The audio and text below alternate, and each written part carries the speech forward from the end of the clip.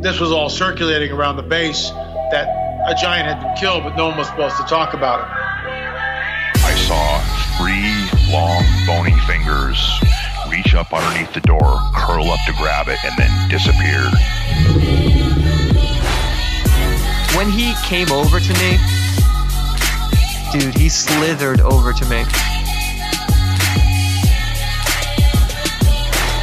And this giant comes out of the cave, and they're all frozen. And he starts running and firing at this giant. Well, the giant moves. He's got a spear in one hand, and he's running really fast and spears Dan and holds him up like this. Somebody yells, shoot him in the face, shoot him in the face. They basically decapitate him. Got closer. When he got about 15 yards away from me, I raised that 12 gauge and I blowed his head off. I feel something pulling at my leg, and I look over, and there are 2 small gray entities pulling at me, and they're literally, I'm getting pulled off the bed. I reached my hand into this bush, and I touched air. Couldn't breathe, and I couldn't move, because I know I'm seeing a monster.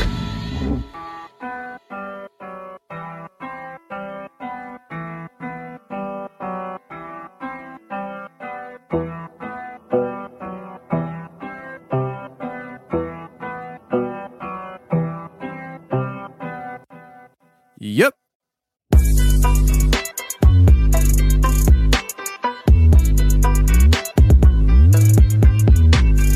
Welcome to the show, everybody. You're listening to The Confessionals. I am your host, Tony Merkel. Thank you for being here. If you've had an encounter or a story you'd like to share with me on the show, go ahead and shoot me an email. My email address is theconfessionalspodcast@gmail.com. That's theconfessionalspodcast@gmail.com. Or go to the website, theconfessionalspodcast.com, hit the connection section, and you can reach me that way as well. Either way works for me. Just get a hold of me. Now, today's a little bit of a bonus episode for you guys since it's July 4th. Happy 4th of July, Independence Day. And with everybody traveling around, eating hot dogs next to the grill and watching fireworks and hanging out with family, figure why not drop another episode, and maybe you guys can listen to that while you're chilling with family and things like that. And we have some extra content here today where I actually called into a show called Paranormal Portal with Don and Brent, or Brent and Don, however you want to say it. I'm not sure if they'd get upset one way or the other. But I called in and I actually recorded the conversation, and we're going to be playing that for you guys. And we are also going to be playing some audio that an interview that I did probably a year ago at least. And it's one of those interviews that I did, and it just got lost in the shuffle, and I just didn't realize that I never aired it until recently. And so 4th of July, no better time to do it than now. And what it is we interviewed a guy from YouTube. His name is Jay, and he's from Woodward TV. If you look that up on YouTube, Woodward TV, great YouTube channel. And he comes on to join us and talk with us about some different topics. And while we are here, let's bring on my buddy, Wes Germer. Wes, how you doing, man? Doing well. Happy 4th of July, everyone. Sorry, I didn't call into an internet radio show, so I don't have any content today. But I'm sure whatever Tony has planned is great. Hey, you know what? Nobody can be as spontaneous as me. I called in, and you were listening to that show, weren't you? I was. Yeah, I knew you were. But it's a good show. I mean, Brent and Don, they do a good job. I mean, they go on every night of the week, isn't it? It's what, 7 days a week? Yeah, 7 days a week. Yeah, 7 days a week. They're on there every night doing a show. At least Brent is. Sometimes Don has to work. And that's got to be hard. That's got to be hard to do at least an hour show every day of the week live. There is no redos. And so I think they do a great job, and it's fun listening to them when I'm working on things. And I figured I'd call in and hang out with them a little bit tonight, and I thought it'd be fun. I was actually surprised you didn't call in to bust my balls while I was on air. I was drinking vodka, so I figured probably not for the best. Until you dragged me on here.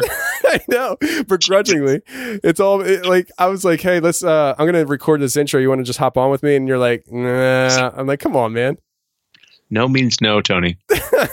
No means no. Hang on a second. If no means no, then I say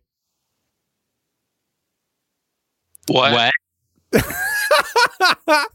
My computer just like geeked out on me and it didn't play the audio, and you just did it for me. Oh, What? man. What?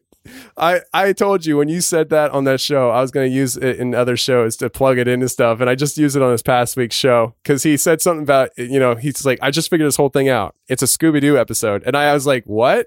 And I was like, that'd be the perfect spot. So I replaced it with yours.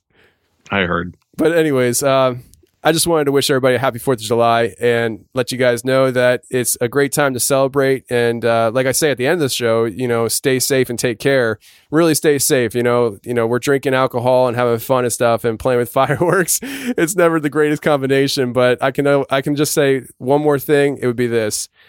Happy 4th of July to the UK. That's right. Celebrating independence. And what a better week for the United States women's soccer team to beat the England team. That was fantastic. What a better week. What do you say about that, Wes? I have a large listening audience in the UK. I want no part of this conversation. Come on, man. I need somebody to gloat with. I mean, the United States women's soccer team took down the England team. I mean, we took them down at their own sport. It was great. It was great. And I don't even like soccer, or as they say over there, football. Whatever. Let's get to the show. He just hung up on me, so he definitely doesn't want to be part of this conversation. So let's just get to the show right now. What?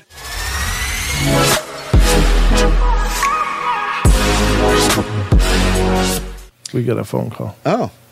Do you want to go to that? Yeah, let's go to that because it goes into Tom DeLonge from there, and okay. I'm not as excited about that part. Tom DeLonge. All right, well, Anonymous is on the air. Yeah, let's go to that because it goes into Tom DeLonge from there, and okay. I'm not as excited about that part. Tom DeLonge. All right, well, hello. Hi. Who are we speaking with? Hello. Tony Merkel. Yeah, that's what I thought. How you doing, Tony? Our own feed came back at us there. I was like, what? Fed back. Yeah, no, I had the wrong button on. Sorry about that. No worries, brother. Welcome to the show. Good to see you or hear you. Yeah, good to hear you and see you and talking UFOs and all that fun stuff. Yeah, it's the flavor of the day, I guess. We just did a podcast about UFO stuff too, so it kind of carried into it pretty nice. So, how's your night going? Yeah, absolutely. Going good. Just sitting here listening to you guys, vaping and drinking water. There you go. Water's important. Did you get West all taken care of then? Got him locked down in the basement right now. Basement, yes. That'll do it, brother. So how's things? Yeah, man. How's things on the confessionals? That was an amazing show. Last show was absolutely amazing. Thanks. Yeah, I thought it was a unique story for sure. When he emailed me, usually I schedule people and, they have to wait their turn kind of thing. And when he sent me that story, I was just like, are you free tomorrow? I gotta talk to you. So I was pretty excited to hear the story and stuff. And, people have been seeming like they enjoyed it a lot, which is cool. So yeah, I thought it was fun. Lots of fun. Yeah, it was brilliant. And ladies and gentlemen, if you haven't heard that episode, please go over and check out the Confessionals podcast. There's a cryptid described in there that defies all explanation. I mean, I'd never even heard of something like that before, but wow, great story. Yeah, and it was like that was the twist on the end of it. It was just like, what is going on here? I mean, it was a weird enough story, and it had like little splashes of maybe paranormal, especially like the house with the furniture on the ceiling. But when they were getting chased out of there by these upright deer, that was different. I was just like, what the heck? And he actually sent me the coordinates and the satellite image of the house next to the quarry that he was talking about and everything. And it's definitely an exclusive area. And if I ever get out to, let's just say, the neck of the woods that he told me it was at, I'm definitely going to be going there and looking for some interesting things. I would love to see that house with all that stuff inside. I wonder if it's even still like that or not. But who knows? Time will tell, I guess, if I ever get out that way. I didn't catch on this story. How long ago did he say it happened?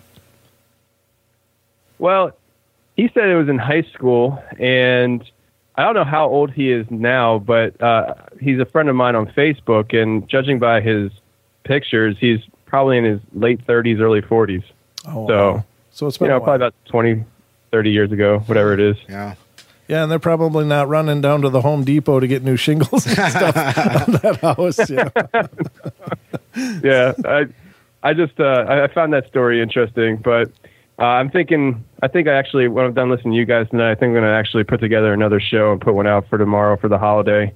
So people have something to listen to while they're driving around and watching fireworks and stuff. Oh, that's a good idea. That's amazing. Yeah. Public service done by Tony Merkel. That's right. He's being patriotic and giving. That's awesome, brother. Yeah. That's really cool. So the UFO disclosure stuff, you guys are reading about that, the tic-tac-toes and all that stuff, or not tic-tac-toes, tic-tac UFOs. Right. But what do you guys think about it? I mean, the government comes out and pretty much confirms that, yeah, it's happening, and our military servicemen have been seeing them, and we're giving them a place now to truly disclose what they're seeing. And everybody's like, "Oh my gosh, I can't believe it!" But like in 2017, the government came out with we spent $22 million of the Pentagon budget to investigate UFOs, but nobody was really, worried about it back then because we were worried about, the political atmosphere in the country and things like that. They barely touched on it. Right. And now they're acting like it's all news. It's like they said it 2 years ago. You just weren't listening, Right. I don't know. What do you guys think about all of that stuff? Where are we going right now with the whole UFO thing, with disclosure? The thing that occurs to me is that I think $22 million will buy you like a notepad and a pen in DC, and that's about it. So, I mean, it's not really a big budget, you know? Yeah. I'm not sure how many people they had like doing the investigations, but it almost seems like it's kind of like, sending the get well card instead of the bouquet of roses. It's just like, yeah, we'll throw some money at that so it looks like we're doing something. But I think really that those pilots are probably seeing a lot of crazy stuff, but this is all that's just trickled down to us.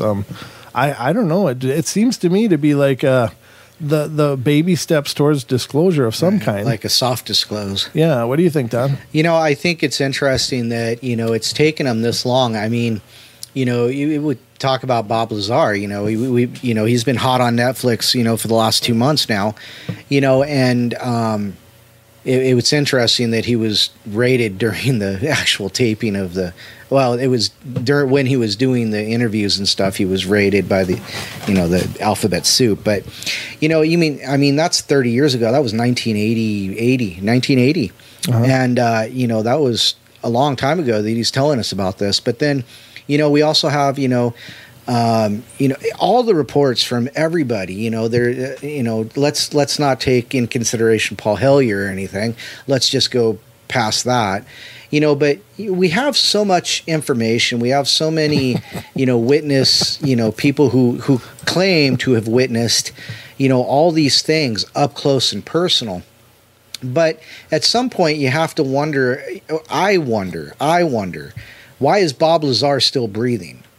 I mean, if you say something sideways about a politician nowadays, you end up suicided. I think that's just Clinton's. I wasn't going to go there, but you know what I'm saying. So, and Bob Lazar's been allowed to talk about it for 30 years. But the thing is he's only talked about it like 4 or 5 times in these years, and he really doesn't like talking about it because every time he opens his mouth, he gets raided. That's all there is to it. It might have something to do with the claim that he might have some element 115 somewhere that we still don't know, Right. And I was thinking about all this just last night. I was working. I'm like, well, why is Bob Lazar still talking? And then, but I think it's because it's balanced by Tom DeLonge, it's balanced by these other guys that are just out there, Well, be nice. I know what you're saying, but they're out there. It's like it's like mountain monsters versus fighting Bigfoot. I mean, come on, mountain monsters is like Scooby Doo for adults. I absolutely agree, but I think The Chinese have always said we've got aliens living with us. They've been saying it for 40, 50 years now. And we go back to Roswell 47, and all this kind of things. It may be a soft disclosure. It may still just be a lot of disinformation out there, but I personally believe there's something out there, certainly extraterrestrial, maybe interdimensional, maybe inner Earth. Who knows? I mean, because I do love the idea of Hollow Earth, and I do love the idea that a lot of these come from. Well, Phil Schneider said it. That maybe they're not extraterrestrial. They're interterrestrial or intraterrestrial. So I like the idea. I don't believe we were put here by a bunch of angels, and if we were, why not call the angels aliens, So I don't know if that makes any much sense, but I do believe that something's coming. There's going to be some kind of disclosure regarding aliens because we've been asking the question too long. As a matter of fact, there was, I think it was more of a meme than anything, but there's a day set up like September 20th or something like that, that's been going around. Let's storm Area 51. They can't stop all of us. Yeah. Okay, dummy, go ahead. I bet you they can. But I mean, I would love to go watch it. Apparently, they've never heard of machine guns. The funny thing is, Area 51 is pretty much like a ghost town compared to what it used to be now. I mean, let's go storm it when there's nothing there now. Yeah, exactly. Like what they should be saying is, let's go storm Wright-Patterson. That's where we should be storming. Dugway. Wow, that'd be crazy. Yeah. I don't think I've ever seen so much mainstream media, quote unquote, disclosure in my lifetime. Right. And I can't think of a time that I've heard of such stuff going on, to the point now that people who think I'm goofy for the things that I do are talking to me about what they saw on the news. I'm like, yeah, I know. I've heard about that for 2 years now. You're just catching up. Right. Like it's actually kind of irritating at times. Just like, whatever. Like, I know this. Like, talk to me about something new. But I don't know. Like, I'm looking at this whole thing and I'm thinking, this really sounds, because they're saying things like, we can tell you it's not us. We don't know who it is. Right. We don't know where they're coming from. They're doing things that we don't know how to do. Right. And which I think is a lie in itself, to be honest with you. But I think they know a lot more and they have a lot more technology in what they're telling us, which is fine because for national security purposes, I don't need to know everything that you have. Right. And I don't but, it's like, if you look at it, I'm thinking to myself, all right, so let's just say 10 years from now, it's now like common knowledge that, yep, UFOs are real. We weren't sure what was inside these things, but now we're 99% sure it's an extraterrestrial being that are piloting these things. Yeah. What does that do for every other topic for the last 50, 60, 100 years that people have been saying, you're crazy, you didn't see a wild hairy man? Right. You know what I mean? Like, all of a sudden, everybody that's not into these topics, I would think, would have to sit back and be like, all this time, I thought UFOs weren't real. Right. And now they're real. Yeah. I thought that aliens weren't real. And now they're real. What else is real that I made fun of before? Right. Right. Well, they say, hold on a second. Oh, sorry. I just wanted to say that that's Ghost app. The Ghost app just went off, but I just want to say special thanks to Mr. Wes Germer for working hard to title our episode. He said you guys should. He said you should title the show "How We Got Demonetized on YouTube." Well, letting me talk on the show and stuff will get you demonetized because I sometimes say some crazy, stupid stuff that probably shouldn't be said. No, go ahead, brother. You got the floor. I love it all. That's awesome. But go ahead. Well, there's some things that I won't even say on my show because I want my show to continue to exist. Right. Oh, I got you. So we're your dumping point. Gotcha. But what I was going to say, because you mentioned, about the hairy man, and I finally, people are finally coming forward with that. I read somewhere, and I've known this, but, just recently I was reminded that, it took like 50 years to find the mountain gorillas, and it took, 80 years to find the pandas. And somebody's asking, well, why is it taking so long for us to find Bigfoot? Well, here's a couple thoughts. First of all, we're lazy. We can't observe the natural order of things as humans. But then again, let's think about pandas. Why did it take us 60 years? Because we really didn't believe it was there. And then somebody finally stumbled across this lazy, fat, black and white bear thing and went, oh, they're real. And, consider that, 75% of our planet's still unexplored. By on foot, boots on the ground, but then again, let's say, okay, the mountain ape, the mountain gorilla, it took us 50 years to get there because we were working on hearsay, and so, when we finally got it narrowed down, it was found. Now, here's the real kicker though. We believe if there is a Sasquatch, the Sasquatch has decided not to be anywhere near us.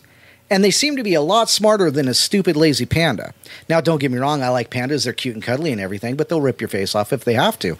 But, and so will mountain apes, mountain gorillas, Sure. But the point is that apparently they're a little more intelligent than your average, Than your average bear.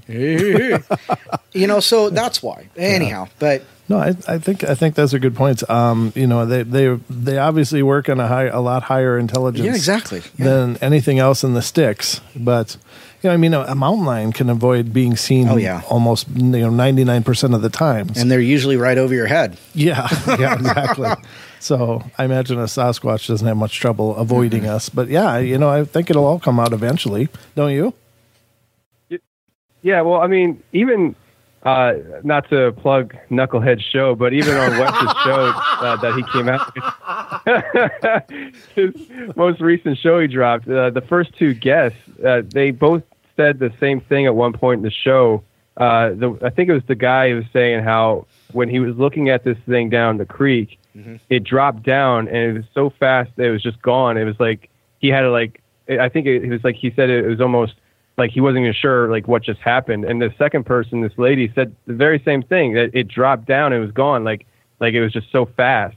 And it shows that a lot of these people are seeing the same thing, that are displaying very similar characteristics, and they obviously have a way about them that can be undetected. Like if somebody's seeing these things, and when you have your eyes locked on it, it can maneuver so fast that it almost looks like it disappears. Right. Yeah. Like clearly these things can be undetected if they want to be.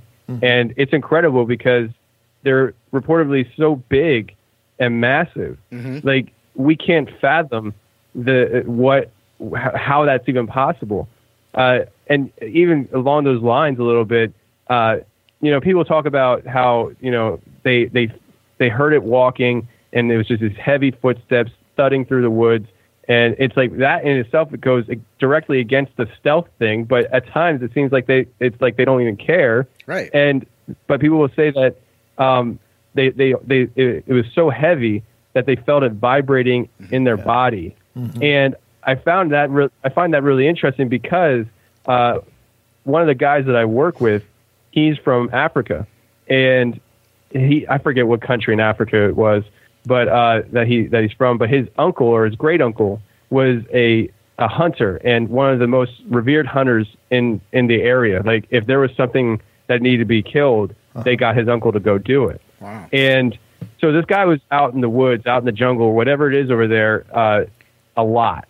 And when he was out there with his uncle, he heard, his uncle heard something in the distance, and he said, "We need to get going." And he's like, "What?" And then just as he said what, he heard this thud, thud, thud. And it was a gorilla coming towards them. And he said that when they heard it, he literally could feel the vibration in his body from this gorilla. God. And like we weren't even talking about Bigfoot. We were just talking about his homeland. Like Bigfoot wasn't even on the brain, but it kicked into my head because of all the stories that I've heard of that very thing happening with Bigfoot. And he said that gorillas over there are like, you see gorillas in the zoo here, and they're so not like that in Africa. They're much bigger. Right. He said that they're out in the wilderness so much that you can't even see their face because their face is overgrown with muscle and hair that you can't even really see their face. They're just like these wild, giant monsters over there. Wow. And it just makes me feel like when you hear somebody tell you something like that from their homeland about gorillas, it doesn't make Bigfoot sound that far-fetched. Right. No, not at all. Yeah, exactly. Not at And you got to wonder, like, how in the hell can they? I mean, they're a big animal. There's no question about it. But when you think about the Earth feeling impacts from the ground, that's huge. Being that far away, what the hell are they doing? How is that possible? But I don't doubt that it is. It's just the amount of force that they can exert at will is just. I mean, it's amazing. Well, it makes me wonder. Sorry, go ahead. Go ahead, Don. I was just going to say, but think about it this way, so we know that, it's been reported. We don't know anything. We know what's been reported, what's been analyzed, that kind of thing. But it's been reported that Bigfoot, if he doesn't want you in his area, he will, throw rocks. He'll make sounds. He'll imitate and mimic, So what's to say that he won't, stealthily come up on you and stomp or, and then all of a sudden disappear, because there have been reports of that as well. All of a sudden it's like, we don't know where it came from, but there was these footsteps and we went to investigate where it came from and there was nothing, so they know how to move in their natural habitat. Mm-hmm. We don't have any idea how to walk through the woods without making some kind of noise. However, I know how to walk down the street without being noticed. I can prove that, So, I mean, if you know your habitat, your area, your place of where you go, where you've been, and you know how to move, you know how to do these things. So it's not really surprising to me. Yeah. So, well, there is that. Yeah, and even like when you think about when you're a kid and you're learning about the Native Americans and how they hunted and things like that. I know I learned this when I was a kid because I remember trying to do it in the woods all the time. I would try walking on grass and leaves real quiet, so quiet that nobody could hear me. And because I learned that Native Americans were able to do that, and that's how they were able to hunt so efficiently and things like that. And it's like, if Native Americans were able to do that because that was their habitat, I don't think that Bigfoot is human. That's my personal thoughts. Mm-hmm. But these things are clearly far more intelligent than any other thing out there that's not human. And why wouldn't they be able to do that? And then you hear stories of the Native Americans saying that, Sasquatch in their time back before we came here did make fires and things like that. And that it was the problems that they had because of them making fires, that they stopped making fires, they stopped being detected. Mm-hmm. And I used to think that was crazy until I saw on YouTube probably like 5 years ago, a bonobo learned how to make fire and make hamburger and marshmallow over the fire because he was obsessed about a YouTube video that he was watching. This bonobo was watching a video and obsessed over this person making a fire. He learned how to do it, and then he did it himself. And then you got these chimpanzees that are learning how to fish with spears because they saw humans doing it. Mm-hmm. And it's just like these primates are learning how to do things because they're obsessing over it and watching it. I mean, it's not that far-fetched that these Sasquatch out there have a similar abilities. Right. Mm-hmm. Well, think of Jane Goodall teaching that gorilla sign language. I mean, they have intelligence. They're not stupid. Was it Jane? It wasn't Jane Goodall. It was. There's Coco the gorilla learned sign language. Right. So, but I don't know who taught it to her. But anyhow, the point is, I digress. I'm sorry. No, it's fine. But you're right. I mean, but think about that. Somebody taught an ape or a gorilla how to speak in sign language, and they converse. They've got to have some kind of higher intelligence than what we give them credit for. Mm-hmm. So it wouldn't surprise me at all if Bigfoot, Sasquatch, Yowie, whatever you want to call him, Grassman, who cares, Momo, whatever, is smart enough to stay the hell away and know how to keep us away from themselves. So it's all about natural environment. Just don't ever encourage campers to watch videos outside, and if they do, don't watch Planet of the Apes. Damn you to hell!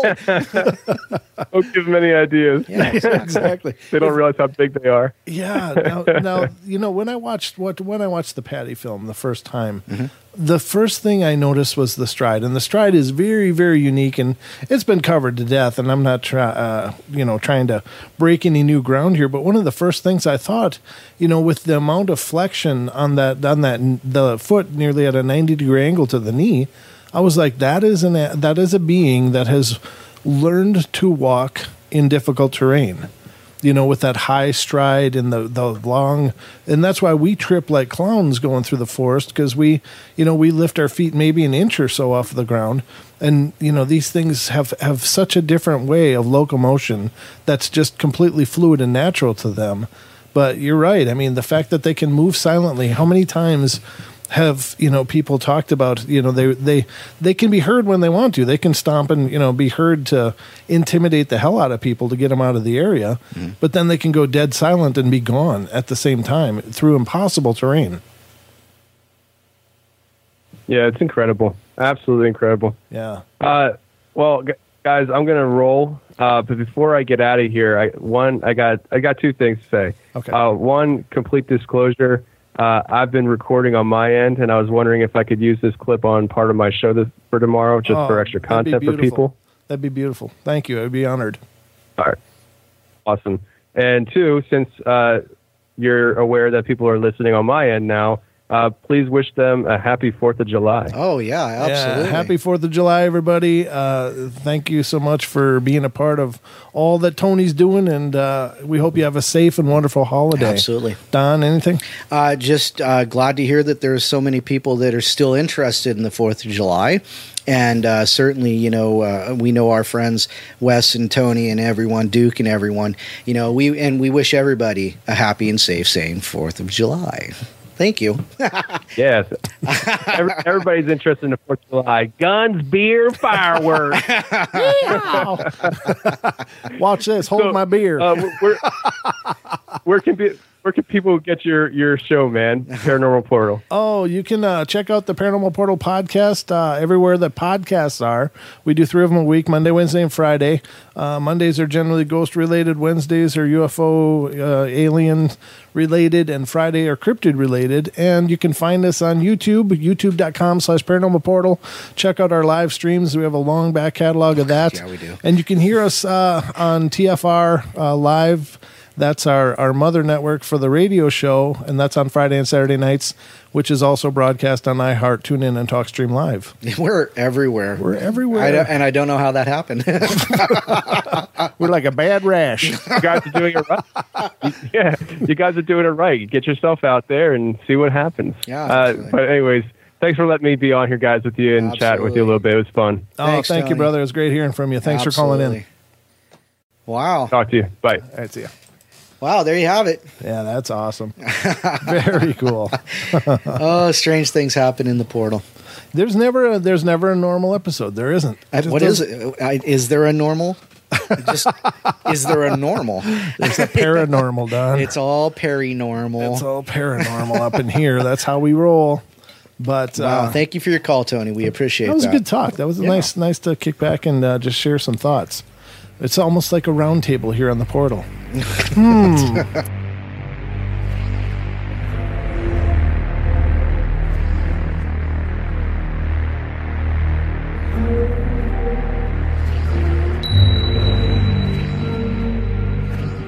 As I approached the stop sign, I got a clear view of the lake. It's about 20 yards from the stop sign to the lake. I looked over and crouched down next to the lake were 2 figures. I didn't think anything of it at first, until I drove past the stop sign and one of them stood up and looked at me. I pulled over and stared at it. They both looked like mutant bears, but muscular, with human features. I could see fingers with claws. Its face was human-like, but with a snout. I watched for a good minute until the second creature stood up, and when it did, I hightailed it out of there. I don't know what they were. I think werewolves. But I never saw them again. Nor do I want to. Yes, this is the account of a woman out of Spring Lake Park, Minnesota. Apparently, there are werewolves running loose in North America, folks. The infamous dogmen.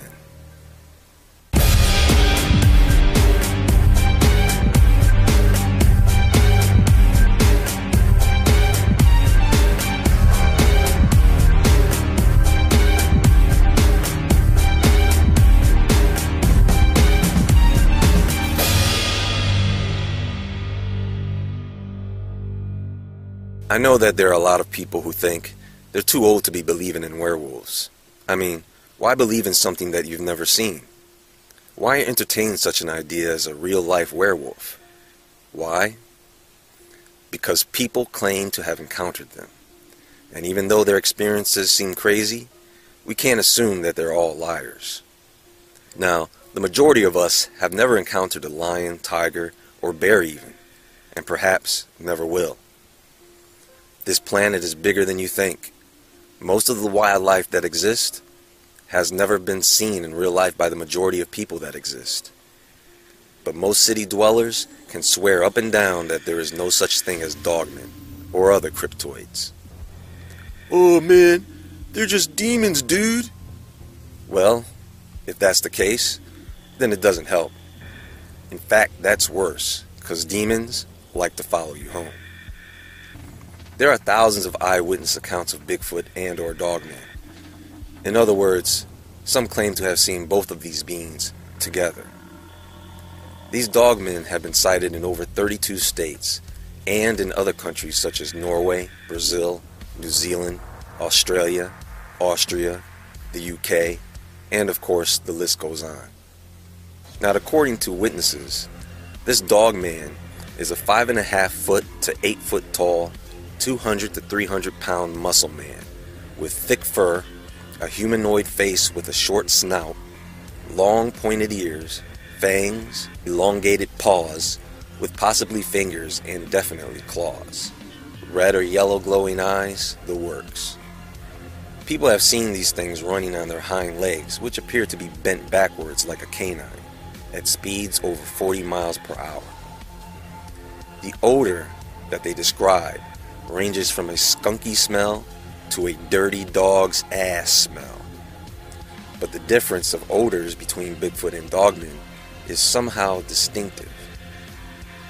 Many assume that dogmen are just another species of Sasquatch. However, many researchers agree that this is not the case, as dogmen are a smaller and less bulky creature.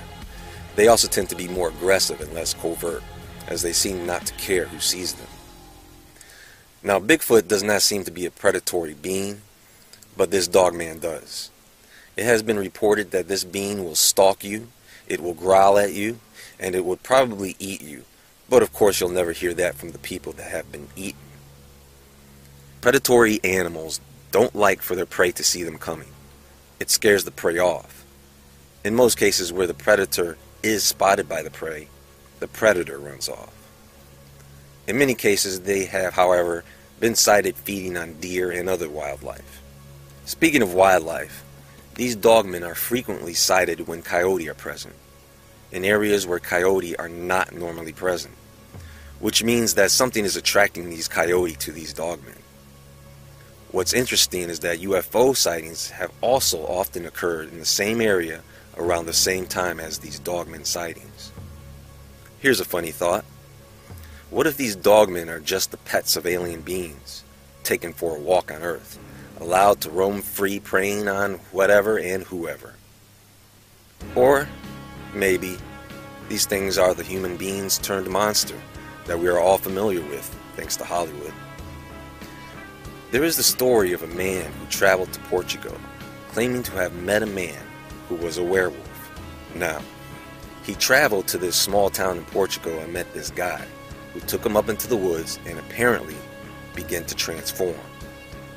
However, the traveler did get away from the guy, but only to stumble upon the home of one of the locals who already knew this guy was a werewolf.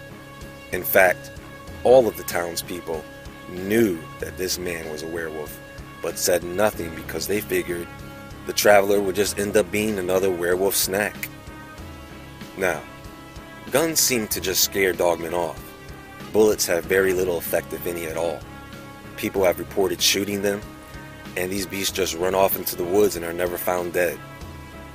Also, from what people have reported, these things, like gremlins, don't like bright light, or electronics for that matter.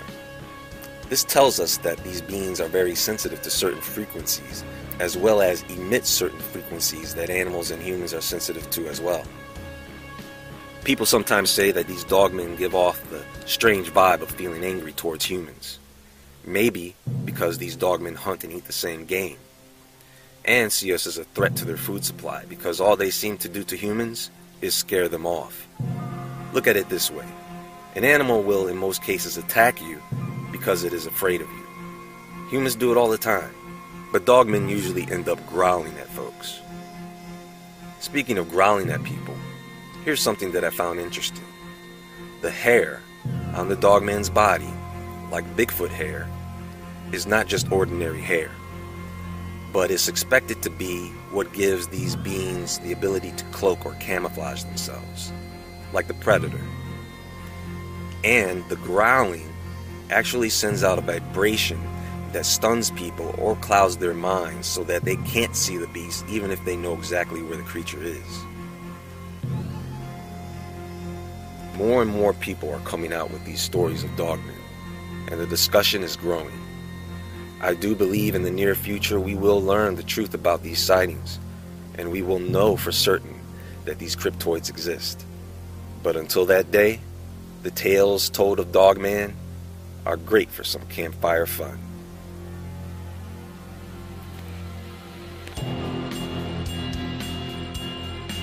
All right, tonight I have a really good guest here tonight. We have a guy who runs Woodward TV on YouTube, but he goes by the first name Jay. Jay, how you doing, man? I'm doing great, Tony. How are you? I'm doing good, man. Listen, you are somebody I wanted to talk to for such a long time, dude. I found your YouTube video, I think it was a couple years ago. It had to be, I don't know, at least a year ago. It was your Bigfoot video. And I came across your Bigfoot video, and just the way you laid out the information about Bigfoot really grabbed me. I was like, this guy, he knows how to get the information out there in a short, concise way. It was just fantastic. And I think I reached out to you then and stuff. And this interview has been a long time coming. So I'm really excited to talk with you, man.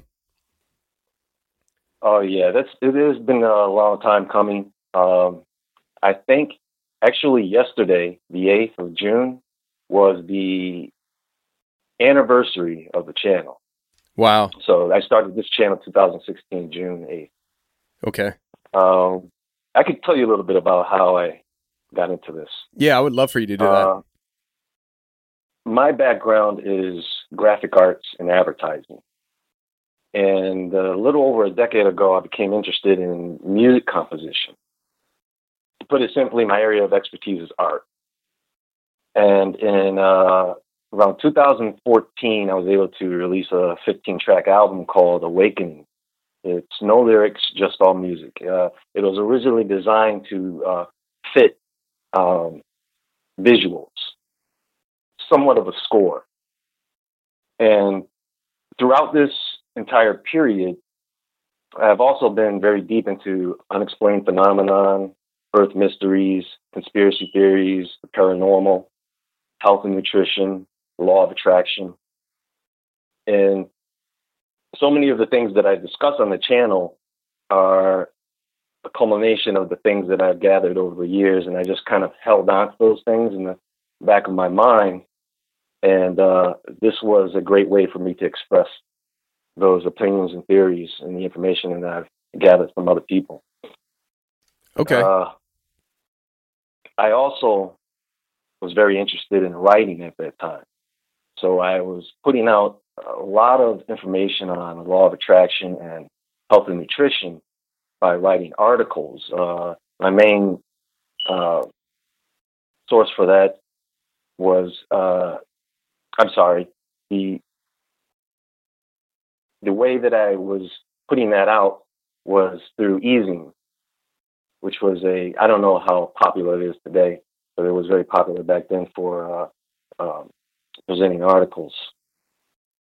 But anyway, after that, before I started Woodward TV, there was Kaleidoscope. I don't know if you noticed the intro to each one of my videos. There's this Kaleidoscope policy that shows up before the video.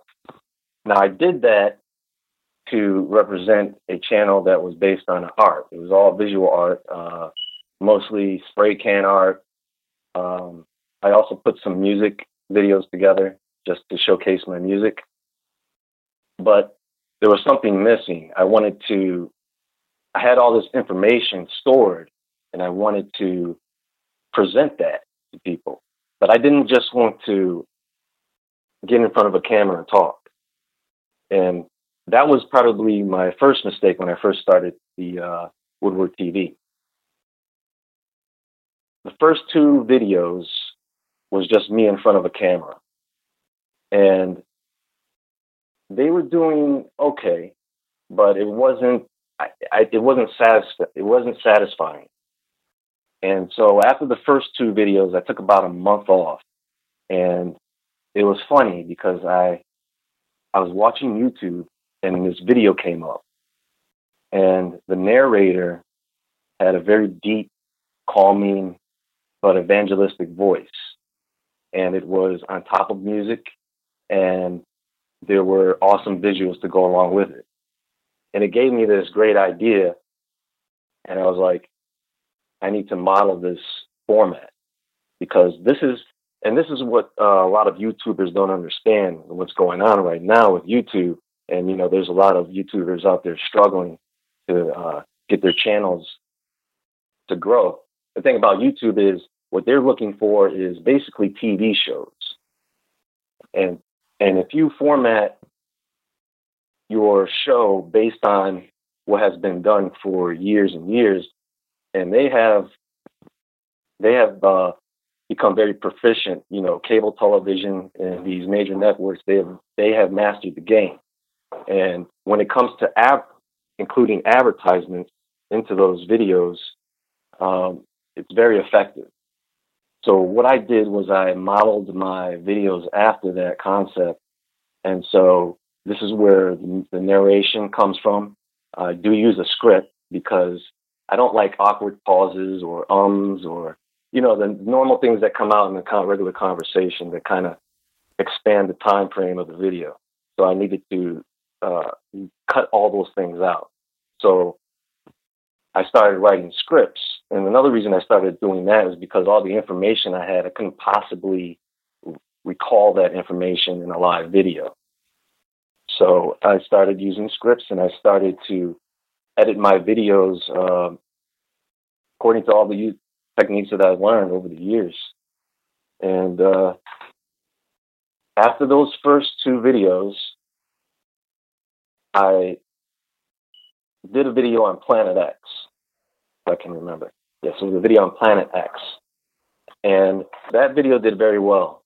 And I did about 11 videos total before I got to one video that was on actually, your friend Ellie Marzulli did a video on fairies.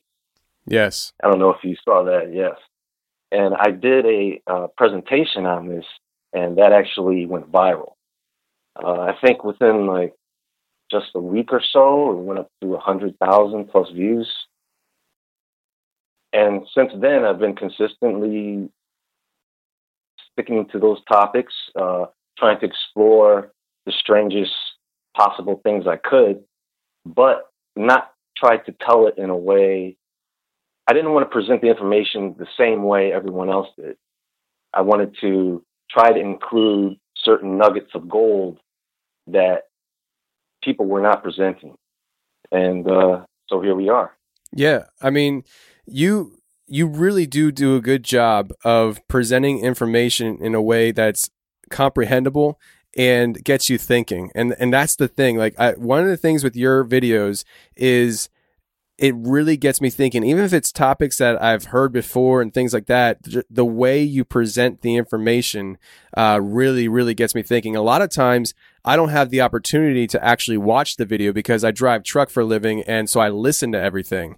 And even just listening to your videos, it just gets my gears turning.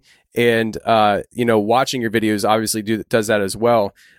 Before we go any further and stuff and kind of start diving into some topics, where can people find your YouTube channel? What's it called? It's called Woodward TV. It's all one word. And if you just type that into the search engine, it would be fairly easy to find. I'm right at the top. Yeah. And so that's, Woodward TV. And I'll put a link to his channel in the show's description so people can just kind of go and click on the link and it'll take you right to his channel. But for tonight, we found out the background of how you kind of came about doing all this stuff, which is really cool because it seems like you have been made for this. I mean, between the music production and that background and the writing background, it seems like you've taken what you kind of been made to do and put it all into one channel and presenting it to the world. And I think you're doing a fantastic job doing it. I mean, you cover so many different topics on here. Are these all topics that you have personally been interested in, or have you kind of run out of topics to talk about that you've been studying and you kind of had to learn about other stuff? These are all topics I have interest in. The way I do the channel is I try not to have repeat topics back to back. Like I said, I try to make this as it's an actual TV channel. So every episode that you watch will be on something different. Now, I may revisit topics, but not that often. What I tried to do is I tried to throw everything in an introductory manner into 15 to 20 minutes at the most. 20 minutes is about the attention span of the average person. If you go over 20 minutes, people tend to, nod off or they get distracted. So I try to keep everything within that time frame, 10 to 20 minutes. And it's an absorbable amount of information at once. No. When I first started, it was 2 to 3 videos a week. Now it's really once a week because I have to go more in depth with the research, and I try not to present information that I've already presented. You're right. Everything that I've done for the past 10, 15 years has led up to this point. And so now I am presenting all my talents into this channel. Yeah. Now, when you started this channel, was this like the end goal? I mean, obviously you want the channel to grow and stuff, but did you think that it would get to be this size 2 years from now? I mean, because I know when I started my podcast, I went through stages of wows where, like, when I first started, I remember my first day of downloads, I had 200 downloads. I was like, wow, that's really good. That's really cool. Like, people actually listen to my show. And I remember the first time I broke 1,000 downloads, I was like, whoa, wow, 1,000 people listen to my show. Mm-hmm. But now looking back on it, like, if I had a day where I had 1,000 now, I'd be like, what the heck? What happened? My world is falling apart. It's like, for instance, this week's podcast, just on Sunday alone, this past week's podcast, just on Sunday alone, had over 36,000 downloads. So if I had a day where I had 1,000, I'd be like, I need to reevaluate what I'm doing here. So, with your channel and stuff, was it kind of like that where you went through stages of progression where you're like, wow, you're hitting new levels and stuff? Or was it, you have almost 300,000 subscribers now? Is that something that you're like, yeah, of course, I expected that? I've always had the intent of growing the channel big. In the beginning, I wasn't really, I was the same way you were. In the beginning, I was kind of, surprised. I was like, wow, this is, really doing a little bit better than I expected.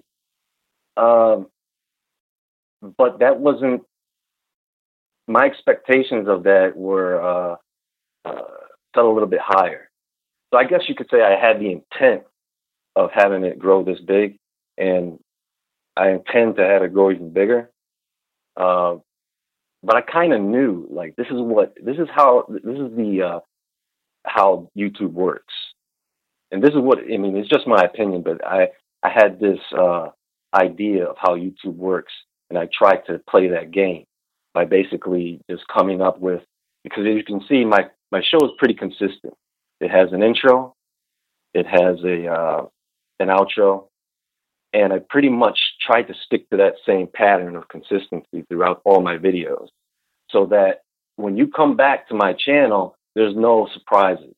You're not going to see me on camera one day and then see me off camera the next day.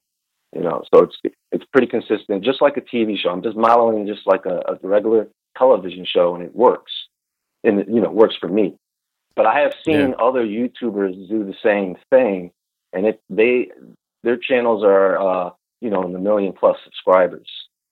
Doesn't mean that that's what the number of views they get, because in the beginning, I was getting way more views than I was getting subscribers. And that was one of the things that helped my channel to grow fairly quickly. Not to mention that I was covering several different topics.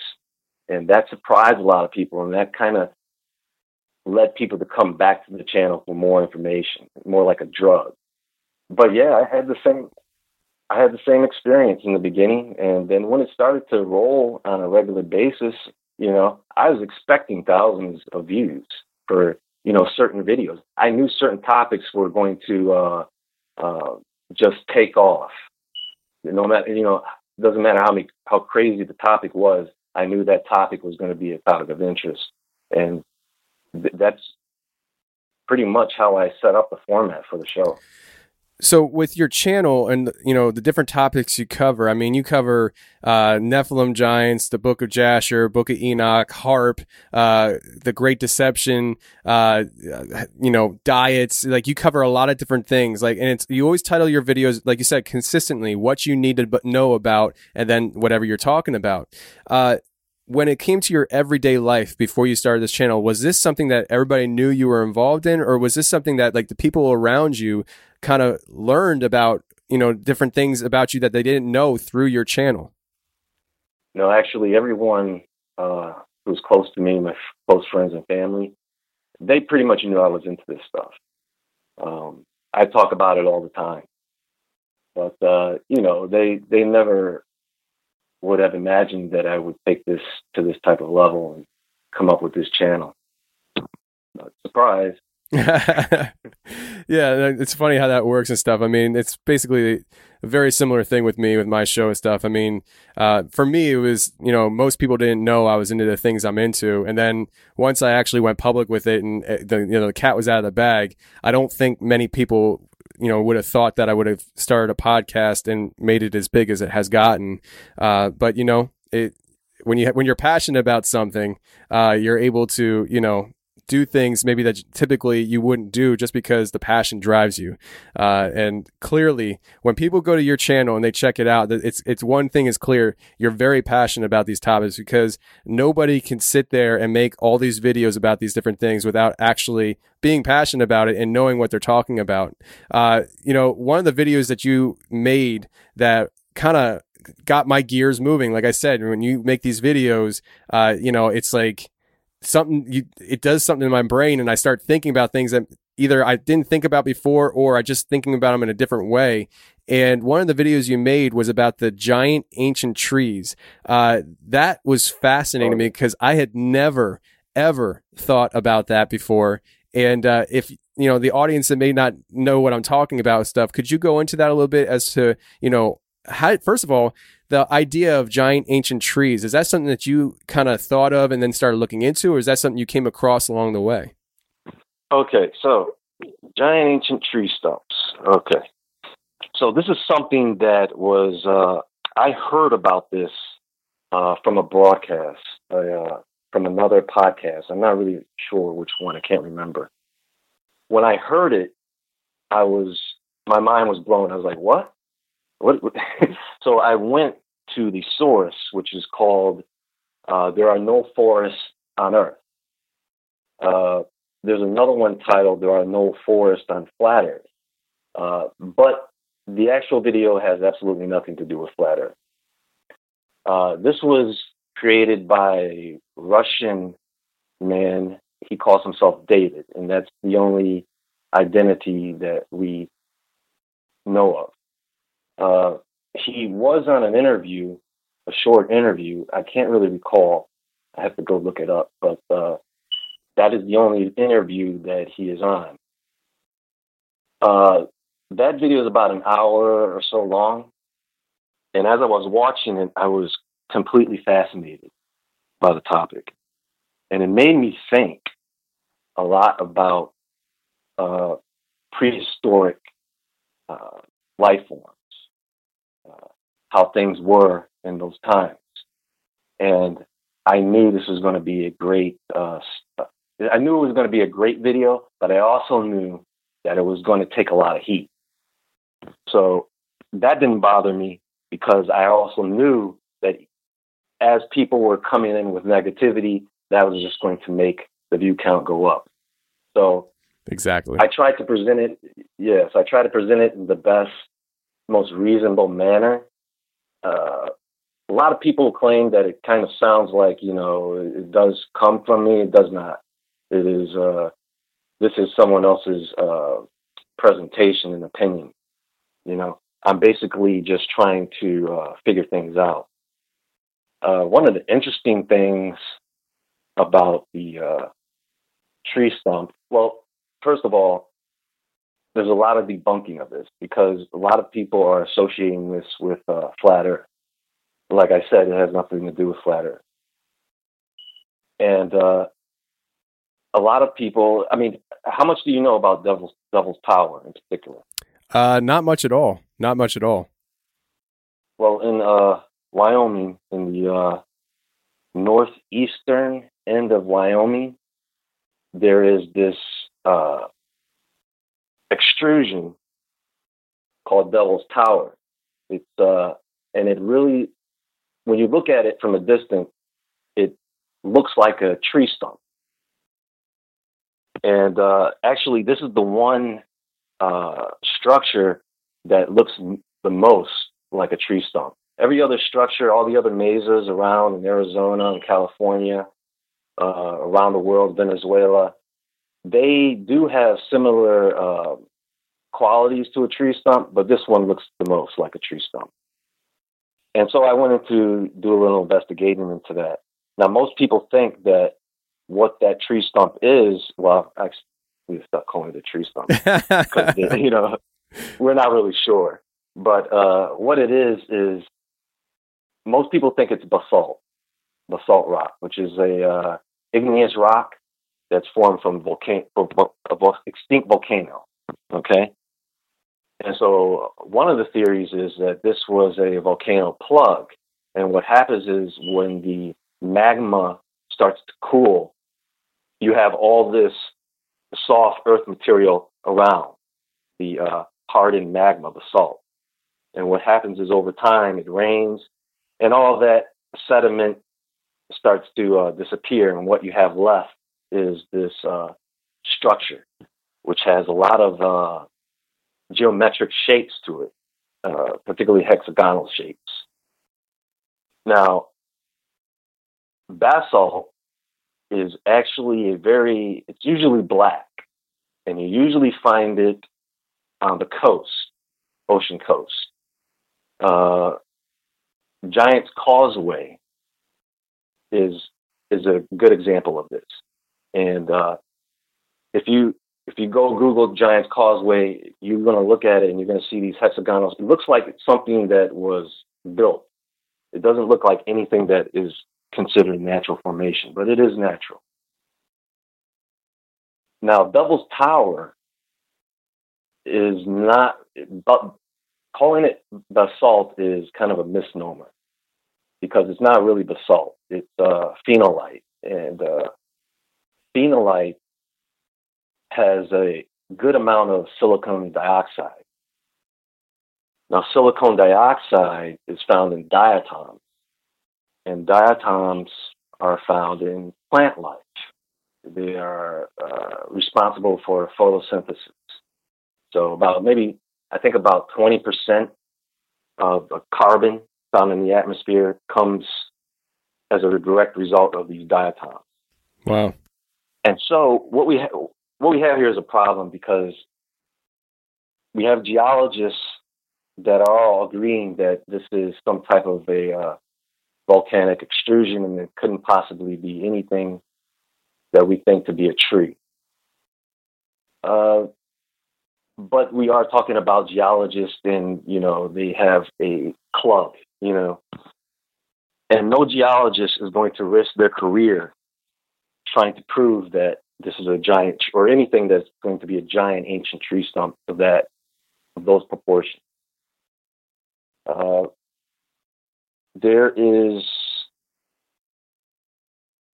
There are dozens and dozens of these structures all around the world, and many of them have this structure that it spreads out from the bottom, and then it goes straight up, and it's flat on the top, as if someone chopped off the top. Now, I'm trying to think here, I can't remember. There's several in Africa, Ethiopia. We have a few in Australia. Tepuy in Venezuela is one. These are the ones that mostly look like tree stumps. Some of the other ones look more like mountain ranges. The difference is that Devil's Tower, in particular, is kind of isolated. And so if this were a extinct volcano, there are no ash deposits, and there are no lava flow. There's no evidence of lava flow anywhere in that area. But if you go further west towards the northwestern part of Wyoming, you get to Yellowstone. So that part is, all volcano. But since I posted that video, there has been an explosion of people researching this topic. And so now there's new evidence coming out that, it's kind of refuting what the geologists have been saying. Really? And, there is evidence that comes out of China. I can't remember the name of it. The Cladoxylopsis is the name of this type of tree, and they believe this to be the oldest tree in existence. Wow. And when they test this, these are actually volcanic fossils that they have found. Now, most people think that the trees we're most familiar with today, they have age rings, okay? So when you cut a tree down, and you can see the rings inside, and that can tell you the age of the tree. These trees that they found don't have that type of structure on the inside. The xylem, which are the tubes that transport the nutrients up through the tree, instead of it being a series of circles throughout the entire tree, they're like little trees within one big tree. And then the center of that tree is hollow. And so what you get is this cross-section structure that looks very similar to the structure on top of Devil's Tower. But they say these trees can only reach a maximum height of about 8 meters or so. Whereas Devil's Tower, there's some speculation that maybe it could have been as high as 19,000 feet, which is pretty high, but it doesn't necessarily mean that the tree grew that tall, because there are a lot of trees that look very stocky and very, short. So this could be a very large but short tree. a very old, large, but short tree if you were to look at it.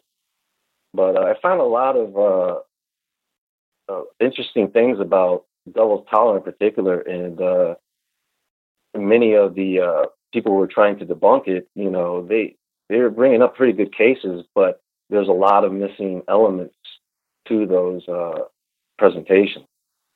Yeah, I mean, when I look at this, I see now. Ever since I saw that video, I see a tree. I mean, and I did look into it as far as like pictures go and stuff.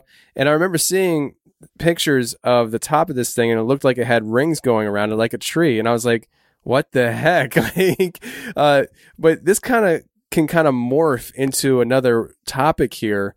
What are the odds that, giants did roam the earth, and which I do believe that giants roamed the earth, and they cut down these trees. And before we get into that, actually, I want to ask you this other question. Is there a reason why you think that there's only dozens of these? If they were trees, you'd think there would be more than just dozens of them, unless maybe there was no need for dozens because they were so large they served a much bigger purpose. Yeah, it's very hard to tell. My thoughts on that is because the tree is such a large structure, and like I said, if you look on the inside of some of the ancient fossils they found in China, it looks like a bunch of smaller trees within one large unit. That's one way to look at it. Another way to look at it is just plain erosion could have taken out a lot of those structures to where you just there's nothing left but a mound. Right. Okay. Depending on the age of this tree and, how it came to be destroyed. And that's another question that we kind of have to look at and try to figure out, because some of these tree stumps look like they were broken and some of them look like they were cut off. If you go, there's another section called Devil's Post Pile. And this is another structure that looks like the tree. When you look at the stump or the structure, it looks like if it were a tree, it looks like it had fallen over and had bent. So when you look at the structure, there's rubble at the bottom. I wish we had visuals of this, but it looks like it was a tree that fell over and splintered, and you can see where it would have been. And I thought that was very telling, to in comparison with Devil's Tower. But yeah, how about we do go into the topic of giants?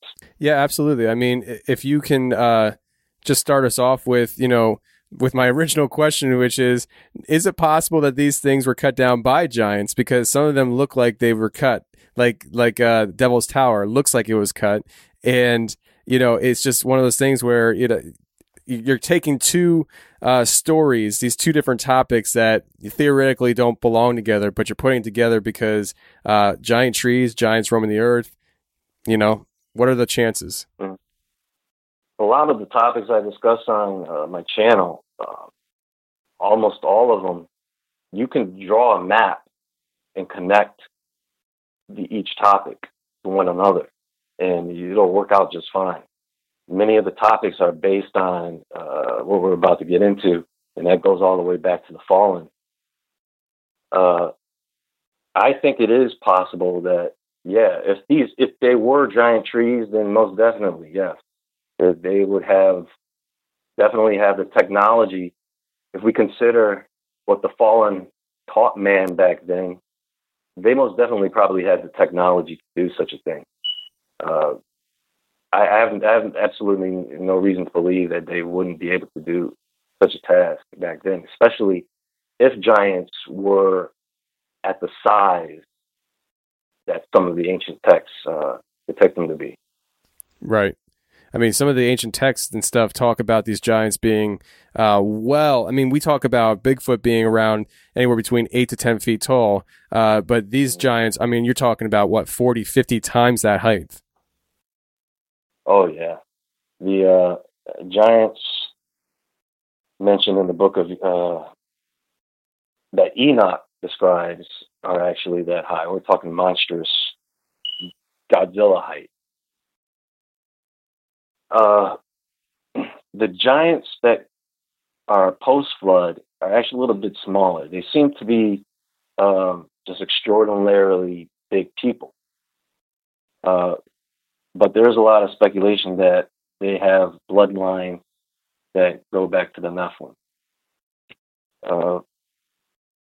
I think that's possible, but we are talking about unsanctioned spirits, or unsanctioned spirits. See, everything that God has created would be considered sanctioned spirit.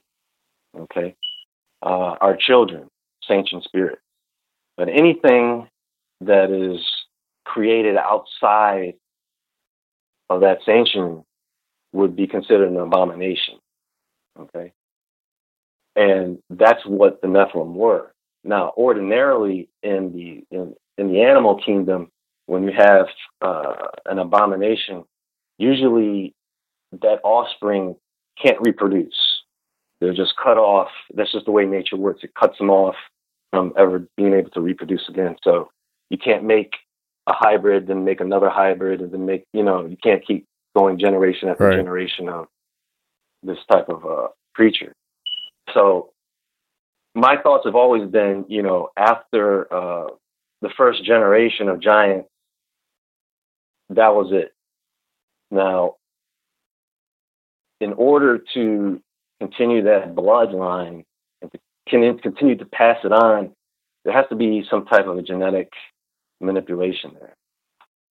My thoughts on this whole thing are a little bit different than what people have been saying. So it's kind of hard for me to explain without having to review it over and over in my mind. Okay. So what we have here in the beginning, okay, if we start from the beginning, okay, we have the Creator and we have his first two creations, okay? One would be Jesus and the other one would be Lucifer.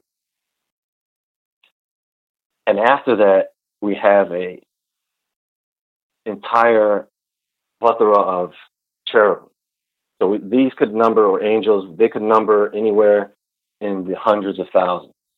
We don't really know, but we know that there were plenty of them.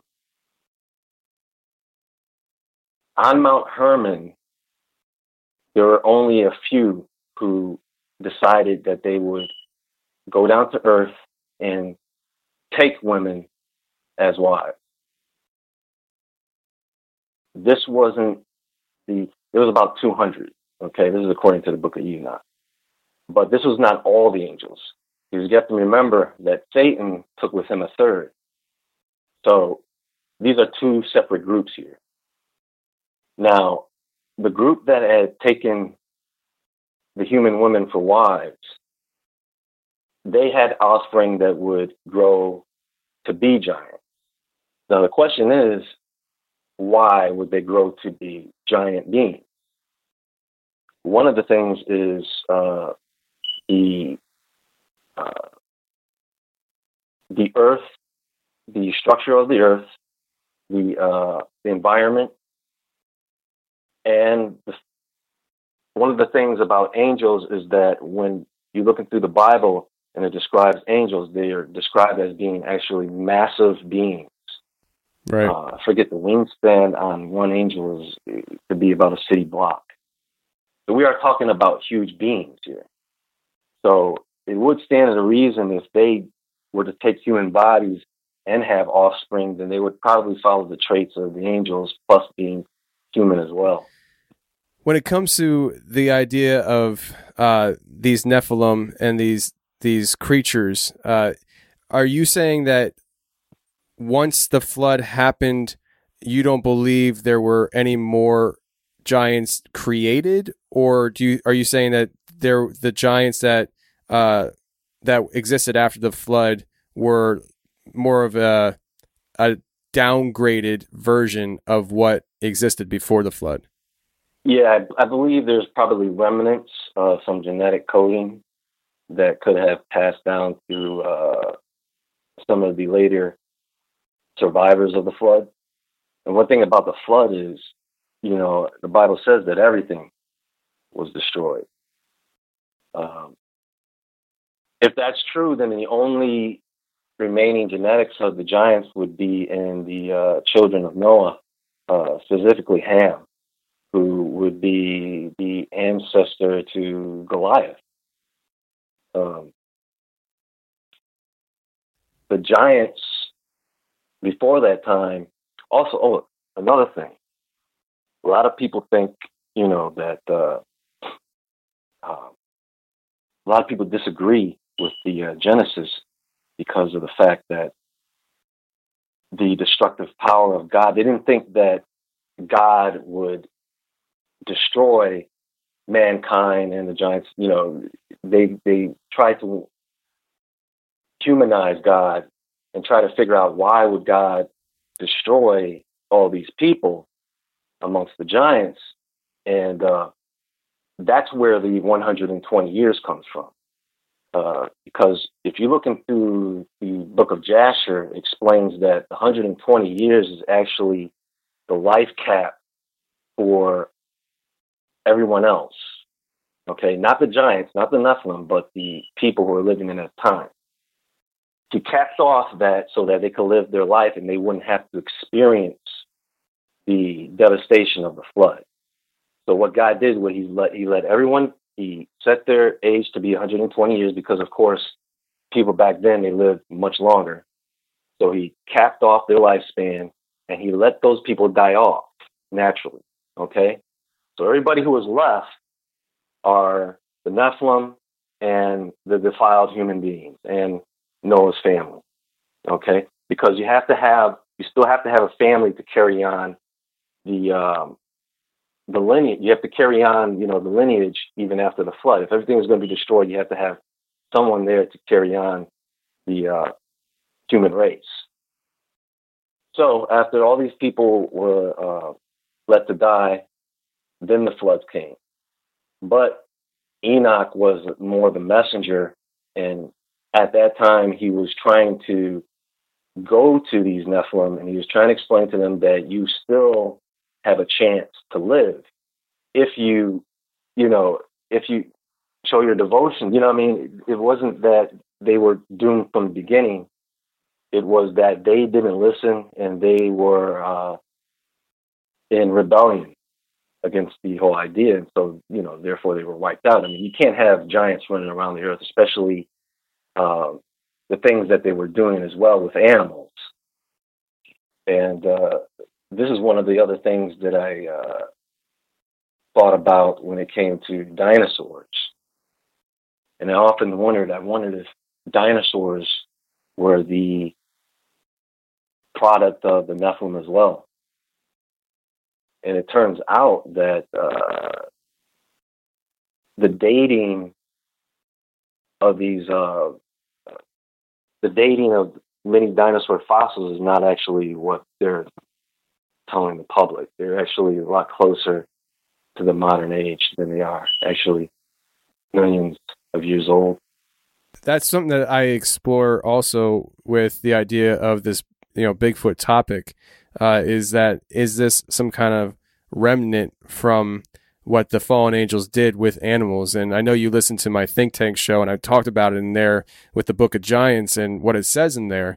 Miscegenation is creating a hybrid creature, and so when it talks about doing that with animals, what do you think the offspring is going to look like? If you're willing to accept the fact that Genesis 6 verse 4 and what it talks about there is offspring as in giants, which you and I are on the same page with that, I believe.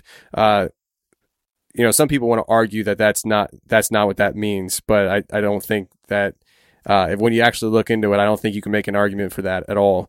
But if that's the case, and you have giant offspring, when you got fallen angel and woman equaling giant hybrid, then when you take fallen angel and wolf or gorilla or something like that, what's the offspring going to be? Right. Maybe a giant dog, also known as dog man, or Bigfoot. Right. And so it's like, and if that's the case, then would these creatures have supernatural abilities like their fathers did naturally, which would kind of explain why people say they see these things doing weird things like disappearing, or you find a trackway and all of a sudden it leads to nothing. Like it's just gone. Like there's footprints in the middle of nowhere and then all of a sudden they're just gone. And it's like, where did it go? You know? Right. So it would kind of explain some things in my mind. Is that how you think too? I think when we start talking about cryptids that we see today, we're diving into not another topic, but a different part of the topic we've been discussing, and that's the fallen. I don't think they're remnants of the giants. I think these are demonic entities. Because well, first of all, Satan has been here, of course, since the very beginning. And since that time, he has been placing props up around the planet. Some are structural props, I guess you could say. The pyramids, I would consider to be a structural prop, so that later generations, when they're looking back at these things, they're at odds with each other. They can't explain these things, and you just end up in this loop of unexplained phenomenon and history that we can't get to the bottom of. In the case of Bigfoot, there are certain things that are, of course, very similar to apparitions and demonic entities that they do. Okay, so demons use this technique called seduction. And what they will do is they will show you just a glimpse, just a faint glimpse, a flash of something. You can't really discern what it is. You can barely see it. It's usually at a distance. You usually have distorted imagery if you try to capture it on film. And this is a game of seduction. And what they are doing is they're trying to lure people in to this idea that it is something separate. Just like aliens, and this is what Satan has been doing since the beginning. He's been trying to position these things so that they look like aliens, they look like Bigfoot, they look like Dogman, they look like the Chimera, all these different things. We can relate that to hybrids, but essentially their functions are the same. They're to try to seduce man into thinking this is what they are, so that you spend all your time investigating something that you will never get to the bottom of. And this has been a constant tool of theirs since the beginning, and they're very proficient at it. One of the things when it comes to demonic harassment is that most of the time when it comes to demons in particular, many people don't see them. Okay, they may see poltergeist activity,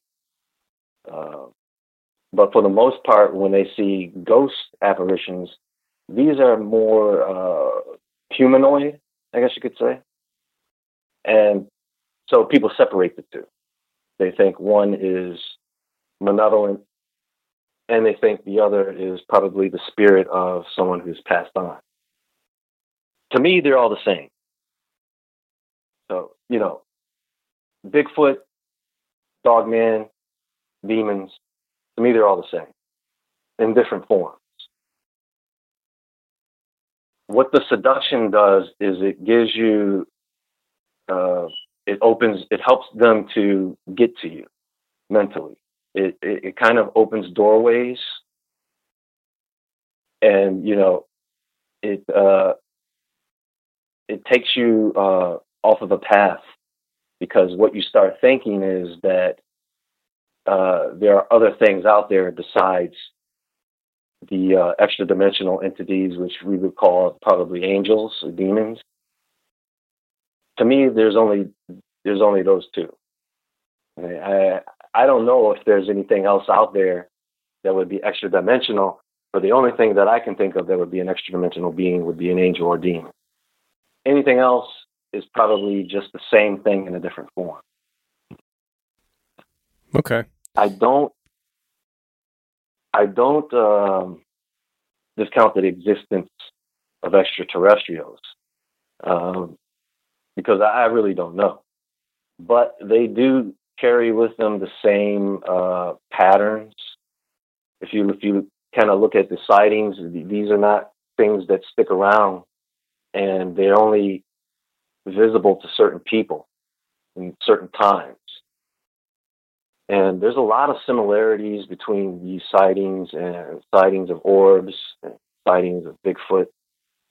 And they're usually in areas that are more remote than, an urban environment. But I don't believe that, especially Bigfoot. Bigfoot is one thing. Now, there's people who have, they have state-of-the-art technology when they're hunting these things, and it's something that they just can't get to they're getting nowhere. They just can't. I mean, it's no longer to say they're getting nowhere. They are getting somewhere, but it's leading them in a loop. Okay, it's kind of like taking them in a full circle, and so these entities, the Bigfoot, if it is an intelligent psychic being that can go in and out of dimensional portals, that sounds like an evil spirit or angel or demon, as you would call it to me. No, yeah, you're absolutely right with that. I mean, there are definitely features about these things that kind of take you right back to the idea of how demons operate. And, I don't know if you've heard these stories or not, but, you hear stories of people, saying that they had an encounter with a dog man and they rebuked it in Jesus' name and it left. You hear about those kind of things and it makes you think, okay, well, what are we dealing with here then? Is this something that is more of a demonic entity or what, I really try to refrain from drawing secure conclusions as to what these things are. I mean, I have my ideas, I have my own thoughts and stuff, but when it all boils down to is, I really don't know. I really don't know. Yeah. If you were like to, do you know what a magna penna squid is? No, I have no idea what that is. This is a deep ocean squid, and it looks like an alien. It looks like the aliens from Independence Day. If you're actually to Google a picture of one, you could probably bring it up real easily. And they found this creature at the bottom of the ocean. Bigfoot is not at the bottom of the ocean. Okay? We can find all types of animals. Almost every animal that we know of, we have been able to track. We've been able to hunt. We've been able to bring evidence of his existence to the table. Or, as for Bigfoot, this is still a mystery. Okay? Why is that? Why is this? Why can't we get to the bottom of this? Why can't we find one that's even dead? Can we find one that's dead? Can we bring it back? Is there stories of anyone? I don't know if you know of any stories that anyone has killed one and has it. But for the most part, if this were just an animal, I'm sure we would have some evidence of that, and this would be, some type of, Discovery Channel type of thing here. It would be presented as such, but we don't have that. We have, just a phenomena, Yeah, I mean, I'm sorry. Go ahead. No, go ahead. No, I was just going to say that there are reports of people that have shot these things or even have killed them, which kind of like takes me back to, what is this then, because is it half physical? Is it half paranormal or what? I've heard different stories of these things attacking people and then getting shot. I had a guy on my show from West Virginia who claimed he had killed one, and the hardest thing about that whole show was it's the common story of where's the body, right? And it's something that he was unable to provide, and it was something he was unable to photograph. So it's one of those things where it's like, take it for a grain of salt, I guess. I believe the guy. When I talked to him and stuff, the details that he shared and the things that he said really led me to believe that this happened to him. And I'm still in communication with the guy, and he is trying to get pictures of this. Like when this first thing happened to him, he was like, I'm gonna get pictures of these. I see them all the time. I'm gonna get pictures of them. I'm gonna show the whole world that they exist, and we'll be done with this. And that was his attitude about it. He just is like, this isn't gonna be hard. And that was like a year ago, and he still is having a hard time, getting pictures of these things. He has a secret Facebook group that he started. There's only like a handful of people, like maybe like 5 people in this group. I'm one of them. And he just posts videos in there of what he's planning on doing and stuff with trying to, he's like, I have this thing set up here, that, this, and the other. But no, there's to no avail, and this is somebody who says that he's when he first saw him, he was 14 years old, and he continues to see him to this day. They're on properties around where he grew up. And this is a very common thing for him. He hears them and things like that. And so when he decided to try getting it on camera, I think he's starting to figure out that there might be something more to this, because he doesn't understand why he can't get it on camera. Mm-hmm. And so, I mean, it's the topic of Bigfoot and, Dogman, the same thing. They're very odd. It's hard to pin it down to one thing. Mm-hmm. Yeah, my opinion about that is, the reason he can't get footage of this is for the same reason it's very difficult to get footage of an alien or an apparition, a ghost for that matter. They're the same. They have the same technical issues. And one of the other things is, once you start seeing these things, you don't stop seeing them. And that kind of goes along with the shadow people. Yeah. Which, I've had experience with this, with sleep paralysis. I've woken up plenty of times with entities standing in the corner of the room or just approaching me while I'm sleeping. At that point, I either snap out of it or, I try to rebuke it, and then it just vanishes, or I wake up. I've woken up calling out God's name several times. This has just kind of become a habit of mine. As it happens so often, I don't even sleep on my back anymore because of the experiences that I usually have when I'm sleeping on my back. Really? Yeah, this can happen. It can happen without you sleeping on your back.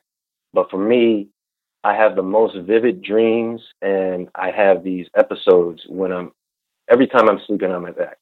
So, there might be something to that. It might have something to do with the blood flow to the brain and gravity with the position you're sleeping in. But for the most part, it seems like the stories are very common and similar when it comes to all these entities. And it always ends up the same way, where we have very limited evidence, and, it's kind of weird that people are looking for video footage or pictures when, no one believes that stuff these days anyway. There's, you can't use videos for evidence anymore these days. So with all the technology we have, anybody can make up anything. Props, makeup, all this type of things you can do to simulate something. But, to me, it all comes back down to one thing. I try not to get too evangelistic about it. I just, there's certain things that resonate, and then there's certain things that are just, that doesn't make any sense. It just doesn't. So I look at it as, with these people who are encountering these things,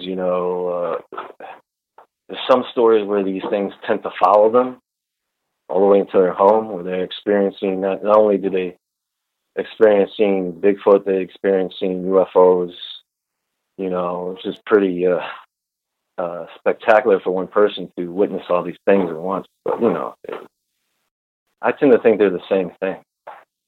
And they're just in different forms.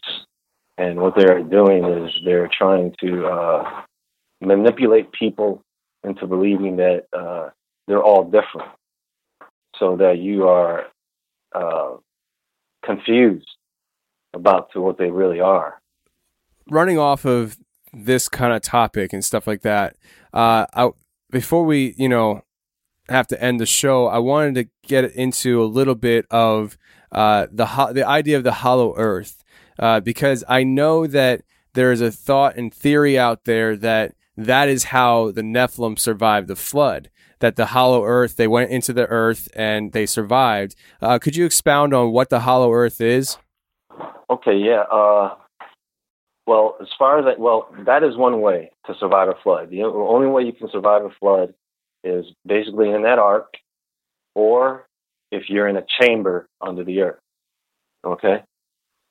I don't know if you ever heard of, what's this, Colonel Billy Woodward? Have you ever heard of him? Yeah. He claims to have resided there for some time.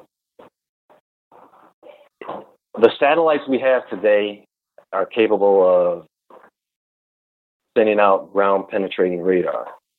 Now, a number of years ago, and I can't remember the exact technique, but it involves using two satellites, one on one side of the Earth, and you have another satellite on the opposite side of the Earth.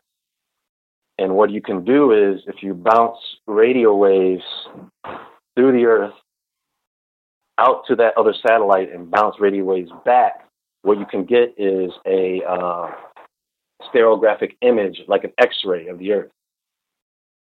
And from what I understand, they have found massive pockets underneath the crust, some with oceans, and it's just it's something that you can start with when it comes to investigating Hollow Earth.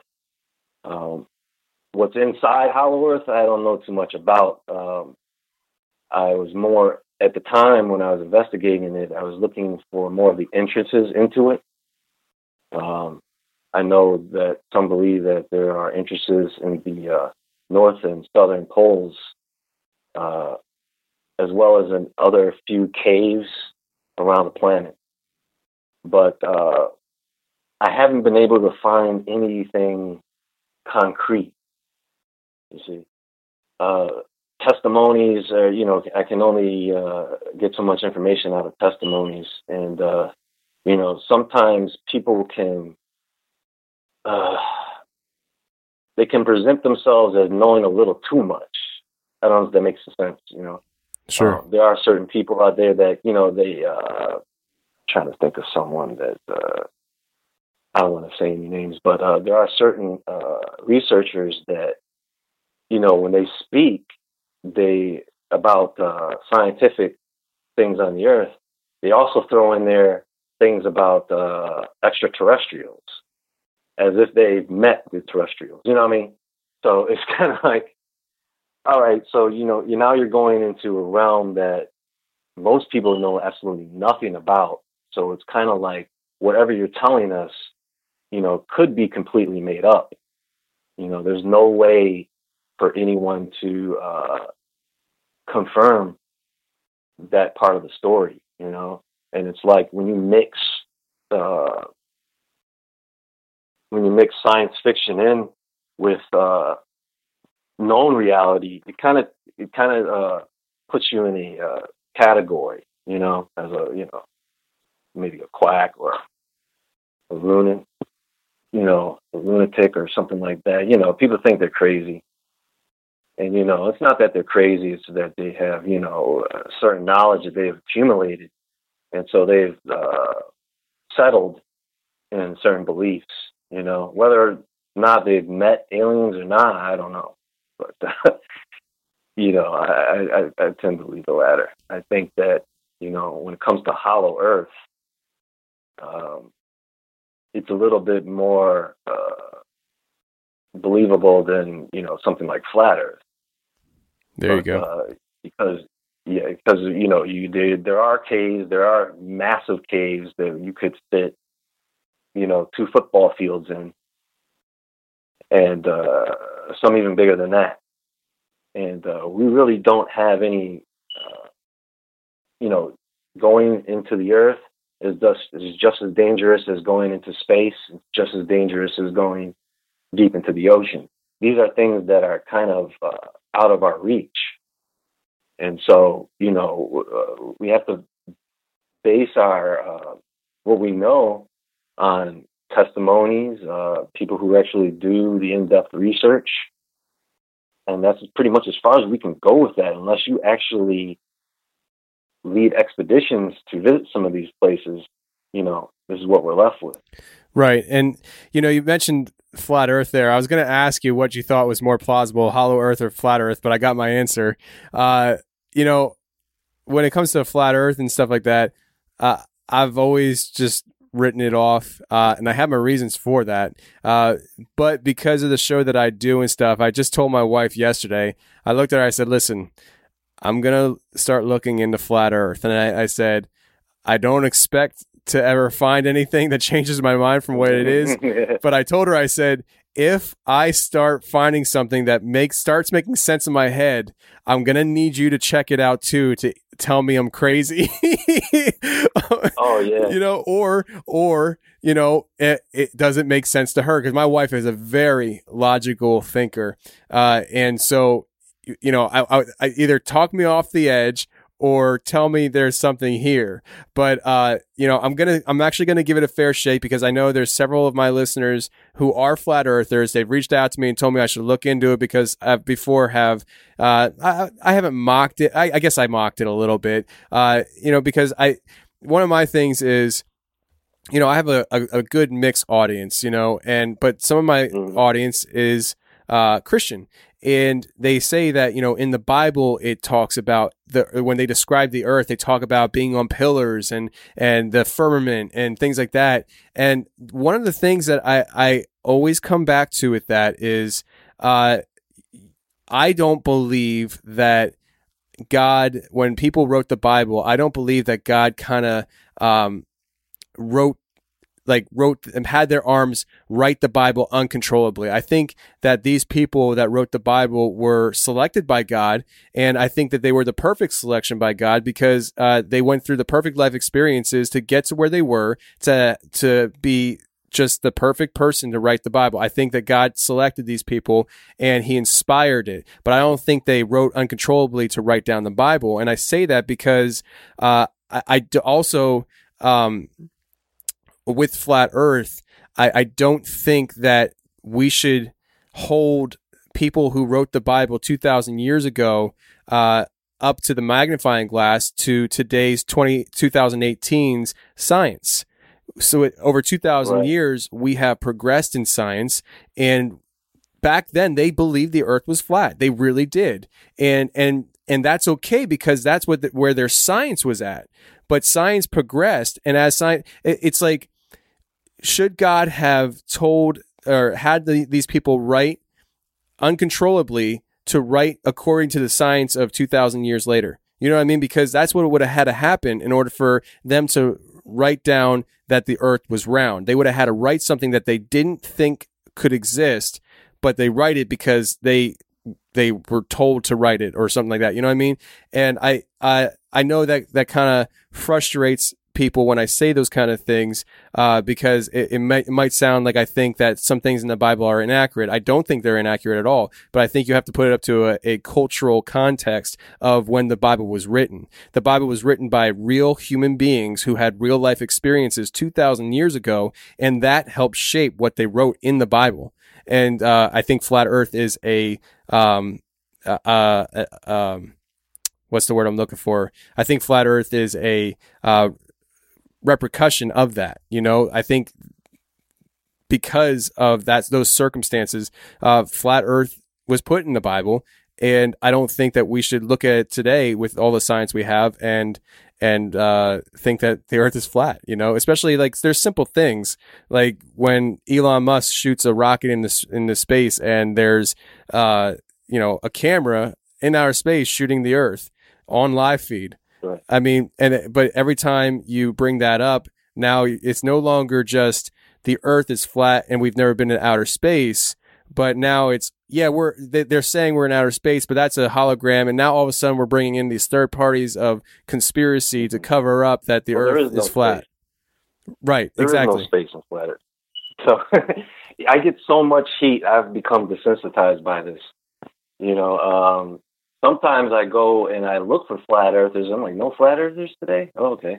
So, I've gotten to the point, well, it doesn't bother me, and it doesn't bother me to say what I say. I have no problem with people being offended that their belief in flat earth. You know what I mean? Right. This is the earth we're talking about here. There's one of the things, the devil is always at work, okay? And so he's even going to manipulate people through the Bible. As a matter of fact, it's probably one of his best tools to manipulate people through.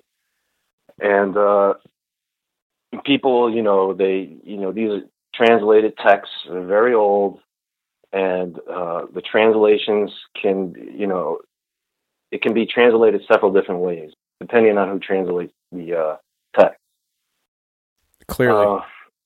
You can take things out of the Bible and say, it's not proof, of the flat earth. We don't really know the Bible, we don't really know if the Bible is, what it's supposed to be, because it was something that was put together by, powers that had certain agendas, I do think it has maintained its integrity throughout the years, and it is the Word of God. I do believe that.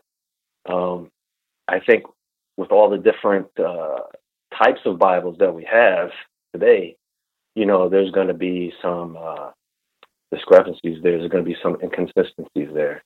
The flat Earth is, it's an interesting thing, but to me, I think it was intended to put Christians at odds with each other, to be honest with you, since this whole thing started. And it hasn't been that long. It's only been, a couple of years or so. And most of the people who are flat earth believers have only been believing this for that long. It's not like Eric DeBay this is what he believed, always believed, his story in particular, if you go to his channel, you can see that his videos start out with, more spiritual things, martial arts, things of that nature. And as you go later on into his videos, you can see his first video on flat earth, and you can see the numbers jump up. And since that video, he's continued to go forward with this whole flat earth venture. You can actually go and look up when the first few flat earth videos were released. You can Google this stuff, and it can take you to, dates to show you how old this theory is. And, it resonates with a lot of people because of the fact that, it makes them feel like they are truthers and they are doing a service to those who follow, Right. I'm not against that. I think that, if that's what you believe, that's perfectly fine.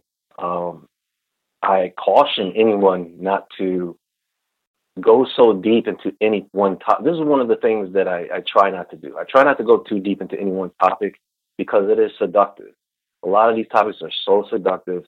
You can find yourself, like a lot of people, they write 800, 600-page books on the subject, and I'm like, what is in this book that it's this long, and a lot of them are photographs and, they're very convincing evidence. But this is what happens. If you dive too deep into one particular topic, it can take hold of you. And, a lot of times it's very hard to escape that. And you'll get settled in opinions, you'll get settled in ideas that deep down inside that are not reality, they're not true. And you'll just start parroting information. And a lot of them do. They just parrot information. A lot of these experiments that they do are parroted experiments. They're repeated experiments that fail. So it's interesting, and it's interesting because that it brings up all these other conspiracy theories, and that's what I think really is the only good thing about flat Earth, is that it does have people question other things, because when you start to research flat Earth, you start to research space, you start to research hollow Earth, you start to research all the NASA, you start to research all these different things, and it really does open doors to a world of information that you can get into from there. So, I don't think it's, a bad thing in the sense that, it can open people up to new ideas and get them to start to investigate things on their own. It's just that I think people can get a little too deep into it, to where, they start looking like a wacko. Right.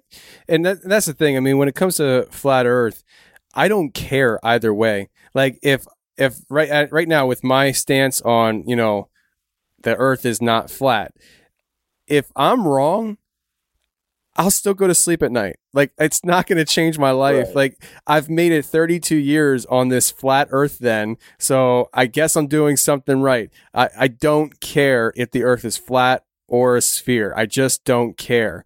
And so, but I want to look into it because I know it's obviously a very hot topic right now. And I'm seeing more and more people become flat earthers. And I'm just like, all right, let me just look into this to see, because I've listened to different things and here and there, but let me just give it a fair shake and, question everything though, because it's one of those things where you're gonna get flooded with information, and it's just like, as you get this information, you got to question everything. But yeah, it's definitely something that's just like a very hot topic. I even brought it up to my wife a few months back and stuff, and I told her some of the things that, just logically speaking, I can understand where these people are coming from. She got so defensive. She's like, how could people believe that? Like, she got so irritated. And I said, stop. Why are you acting like that? Like there's everybody gets so frustrated that I think my wife's a very intelligent person. And I think, there's something to do with people who are very intelligent and having a hard time comprehending how people could even fathom the Earth being flat. I don't know, but I'm not, let's just put it this way, I'm not as intelligent as my wife. And so I don't get offended by it as much. I don't know. Well, that puts people into a authoritative position of knowledge, when they present that to people, because a lot of people don't look into it because, the idea comes across as silly to a lot of people until they actually start to investigate it. And then it can take you on a ride where you can believe some things, but some things are still a question. But for the most part, there are a lot of things. If I weren't so exhausted by the research I've done on flat Earth, I mean, it's been a wild ride. I have looked through so many documents, and I've watched so many presentations on this. I'm mentally exhausted from the whole thing, because it is such a topic of interest for a lot of people, and it's growing. You're right, it is growing, and that's kind of telling for the times we're living in right now, where it rewrites history. Right now I'm looking into the ancient Egyptians in the Grand Canyon. And,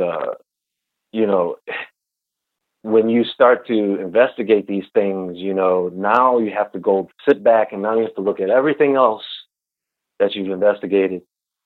You have to look at the pyramids and everything about the Egyptians, and the ancient Europeans and, the Sumerians.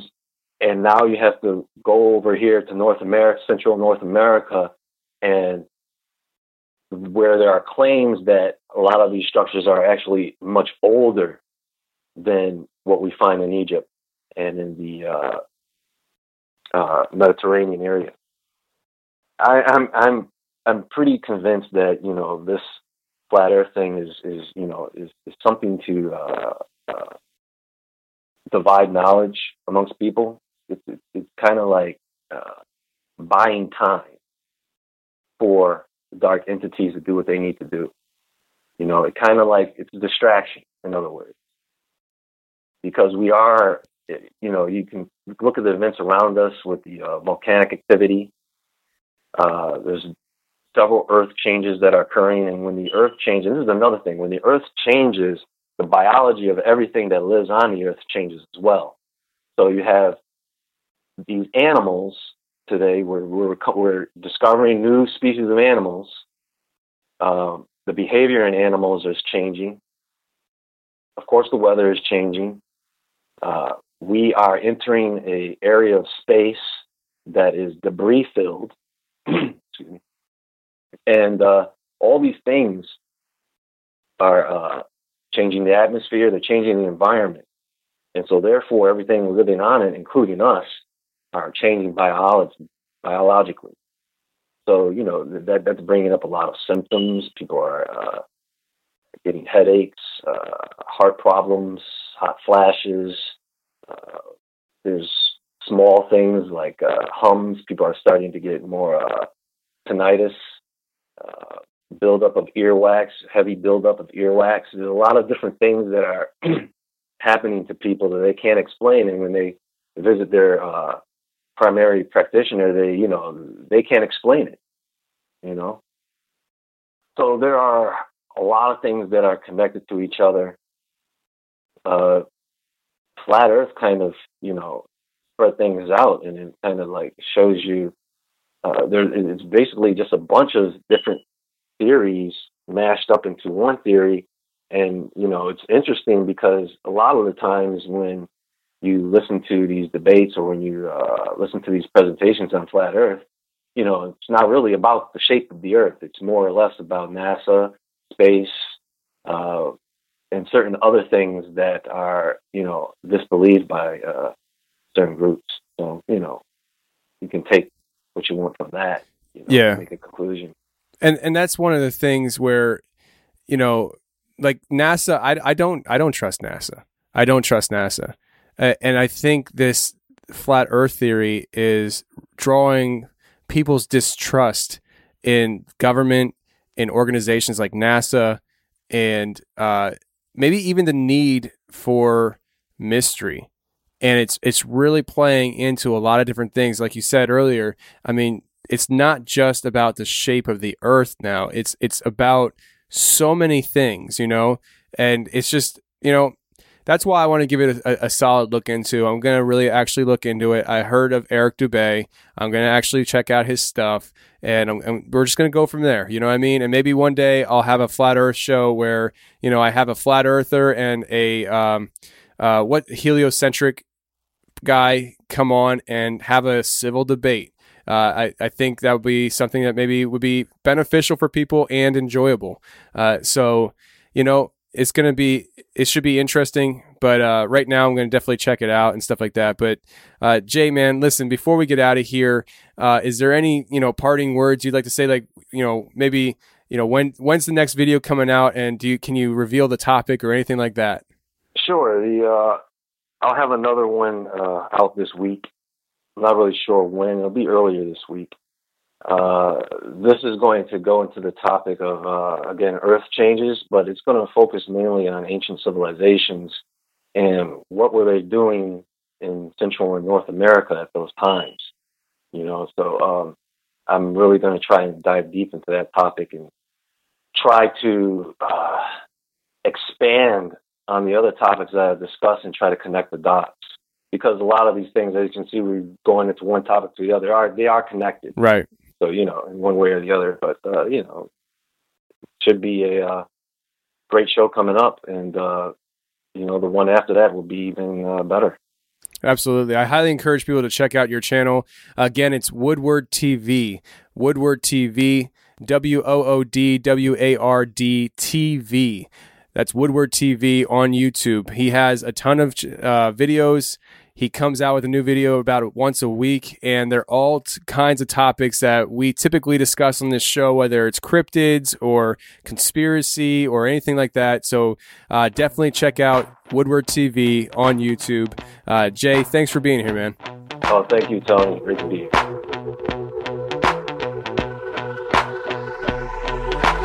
This is how it's gonna be. This is what you think of me. It's going down like I told you. This is how it's gonna be. I'll be the last man standing here. I'm not going anywhere. It's going down like I told you. I'll be the last man standing here. I'm gonna rock you. I'm gonna rock you. I'm gonna rock you. I'll have you begging for mercy, begging for mercy. Oh,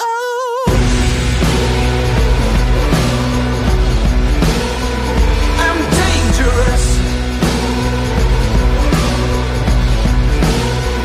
So dangerous. I'm dangerous. So dangerous.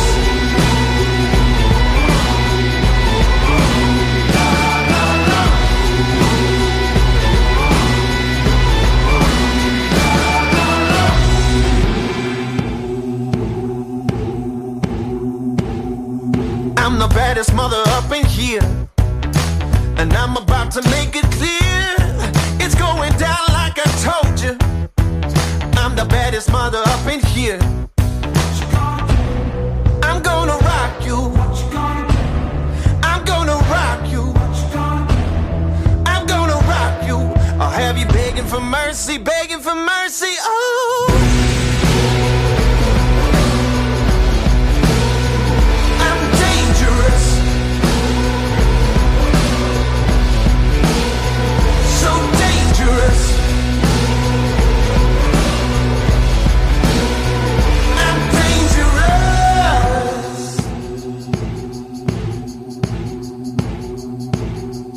Get ready, 'cause here I come. I'm about to come and get me some. Hot as a smoking gun. So get ready, 'cause here I come. I'm gonna rock you. I'm gonna rock you. I'm gonna rock you. I'll have you begging for mercy, begging for mercy. Oh.